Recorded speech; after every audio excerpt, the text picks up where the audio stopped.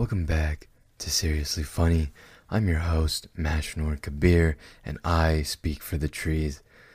To start off, last episode, you could hear me inhaling the mic, it sounded like, so my apologies for that. Hopefully that doesn't happen this time.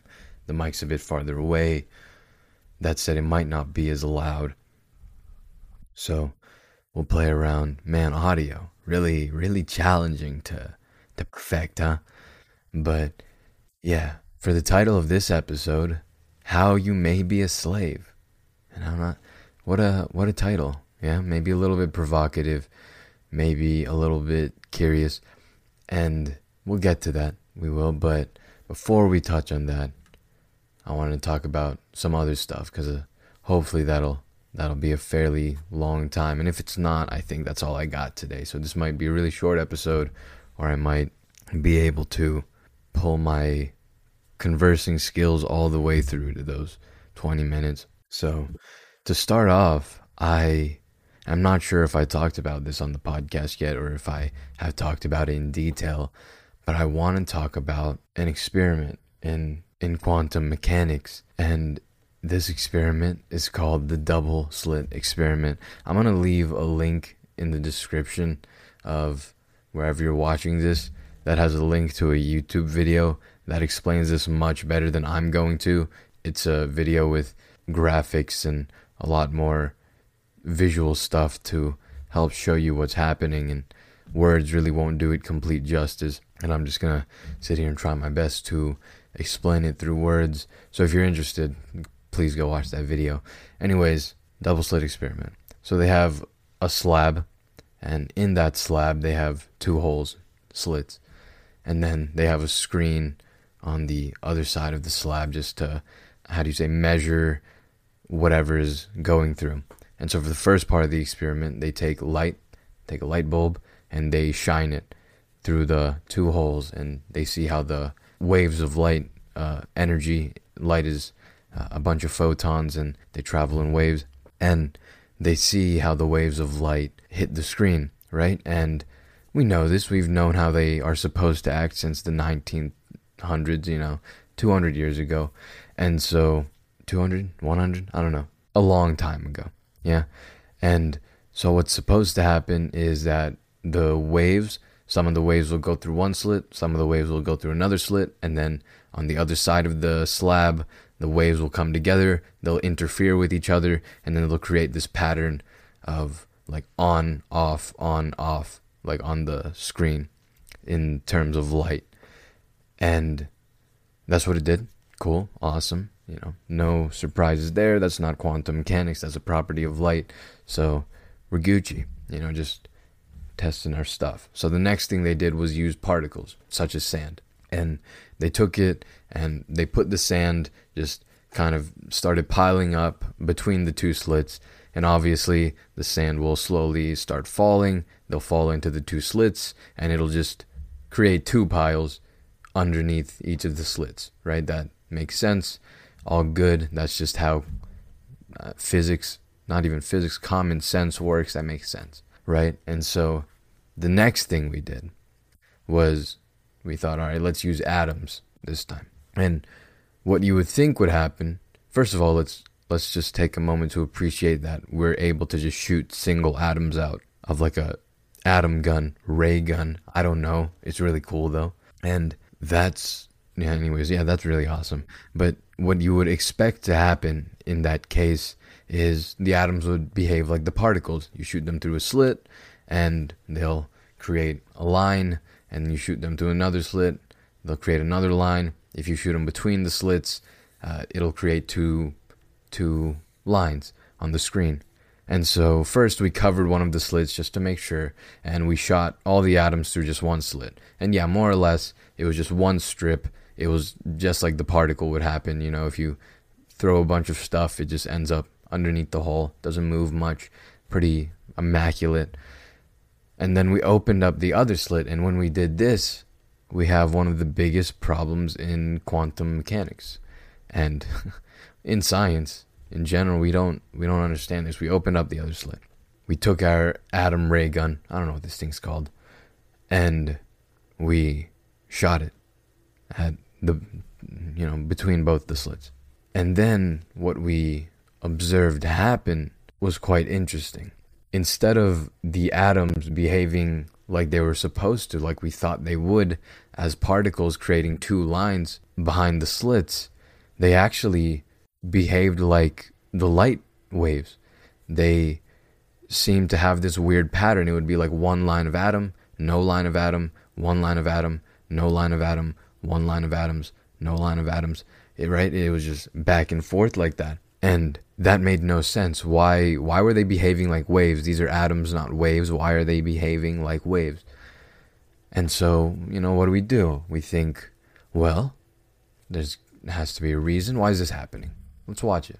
So they took a little camera and they put it behind the slab with the slits in it to observe what's happening to the atoms when they're shot through the slits. And this is where it gets a little crazy. All right. So when we put the camera there and we started watching and we ran the experiment again, we shot our atoms through the slits. They behaved like the particles. There was only two lines. They made sense. They filled what the hypothesis said they would do. Why is this happening? Okay, that made no sense, right? So why is it doing two different things? The only difference is a camera. And they made the camera as non-intrusive to the atoms as possible.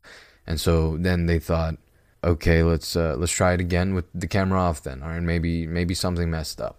Turned the camera off. They ran the experiment again, and it became the wave pattern again. It became the interference pattern again. All right, what the frick? Do the atoms have consciousness? Do they know that we're watching them and they're just trying to troll us? What's happening? Right, so we quietly tiptoed back to the camera, turned it on while they weren't looking, and we ran the experiment again. And they behaved like particles again as we were watching them. And this is an extreme mystery. Why is this happening?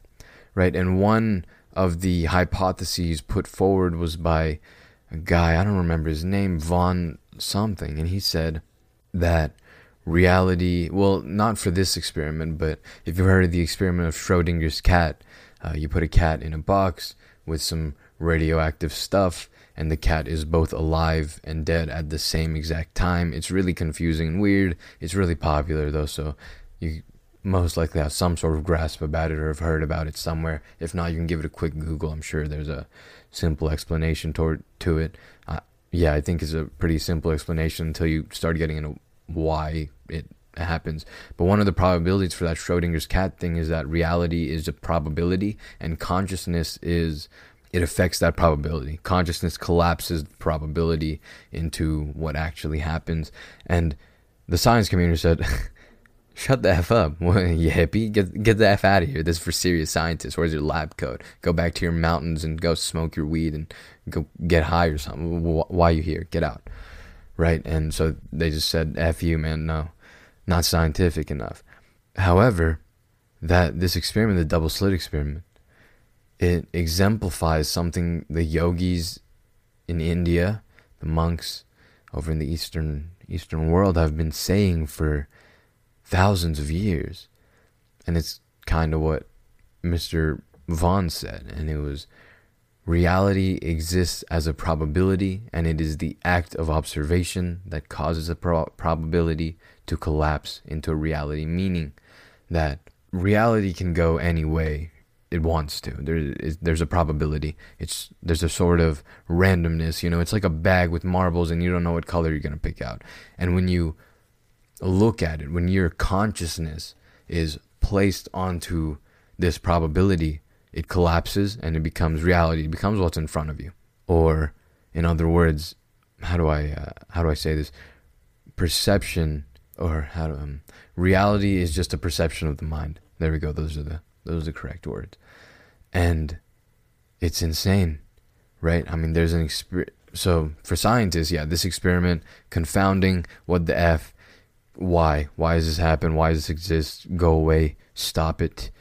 Not fun. It doesn't make sense. And to the yogis and the spiritual people, and I mean myself included, because I've thought this for a while as well. I read it from the Happiness Advantage. It's normal. This is just the universe. It proves something that we already knew. to the yogis and such. And yeah, it's a really interesting experiment. Again, if that interests you and you want to understand it a little bit more, please go watch that YouTube video. It's by it's a lecture, a recorded lecture by Jim Al-Khali. I pronounced his last name wrong, somewhat close enough, but yeah, it's really good. He's a great speaker, really funny lecture, and it's like under 10 minutes. Highly recommend you watch it if you want to, if you're interested in this. Again, it's really cool. It doesn't talk about the spiritual stuff, but it just exemplifies the experiment. With that out of the way, now we can get on to the meat of this podcast. How you may be a slave. So, to go on with that, let's explain what I mean.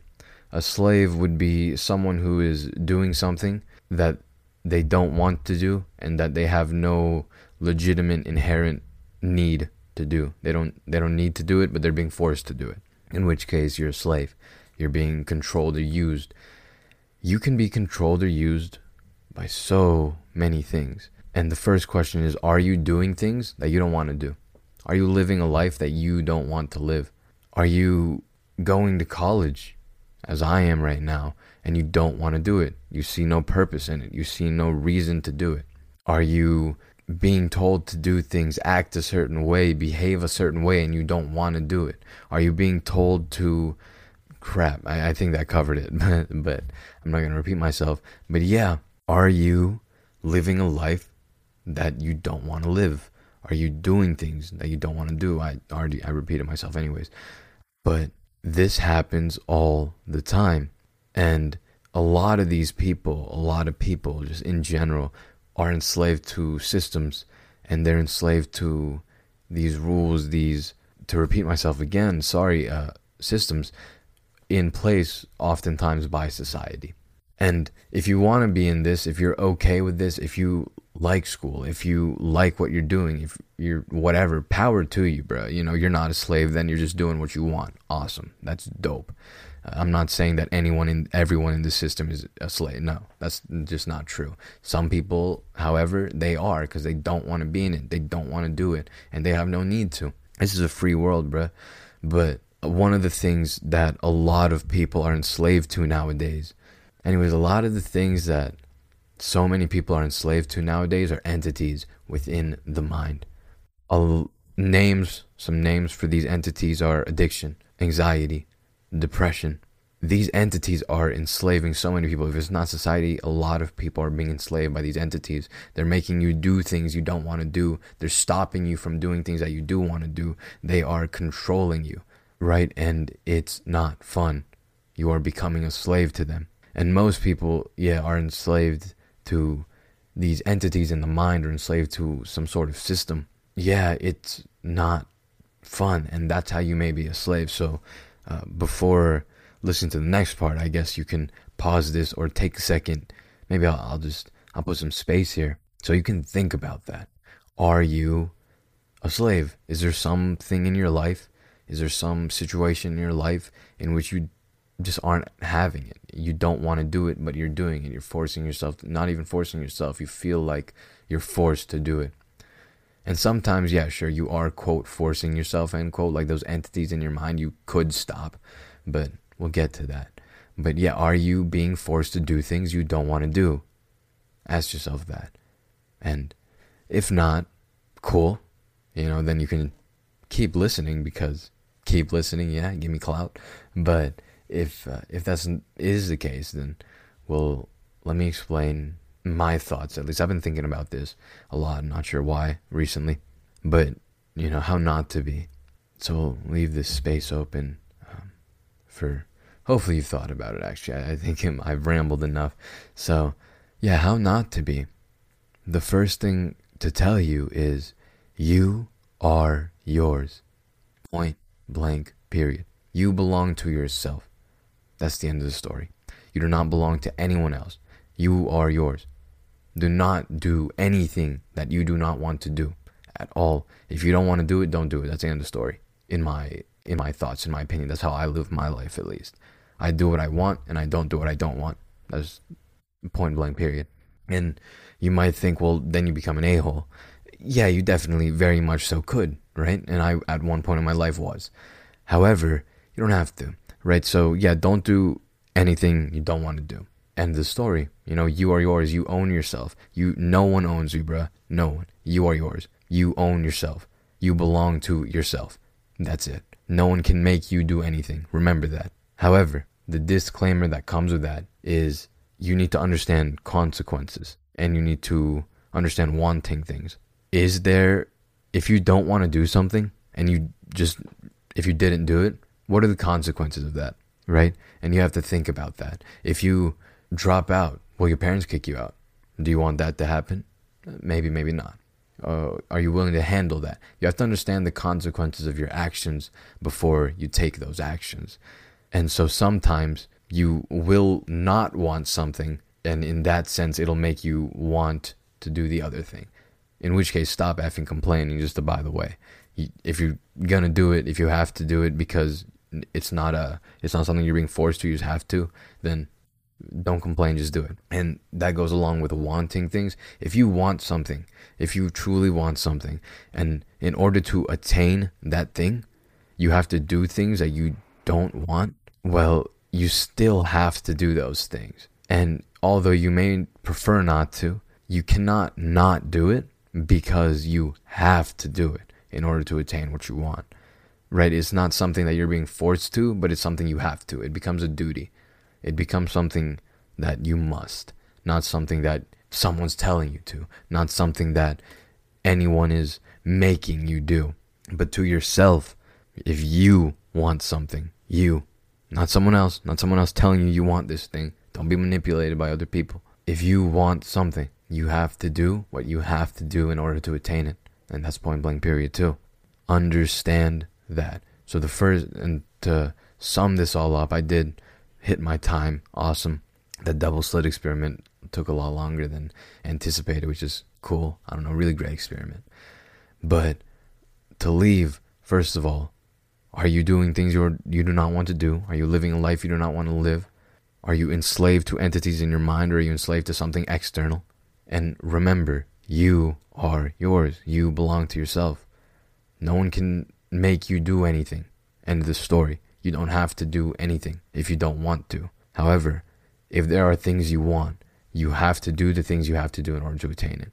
And I believe in you. You can do it. Don't complain whilst doing them. There's just things you have to do. That's just how it is. Sometimes they're not fun. Sometimes you don't want to.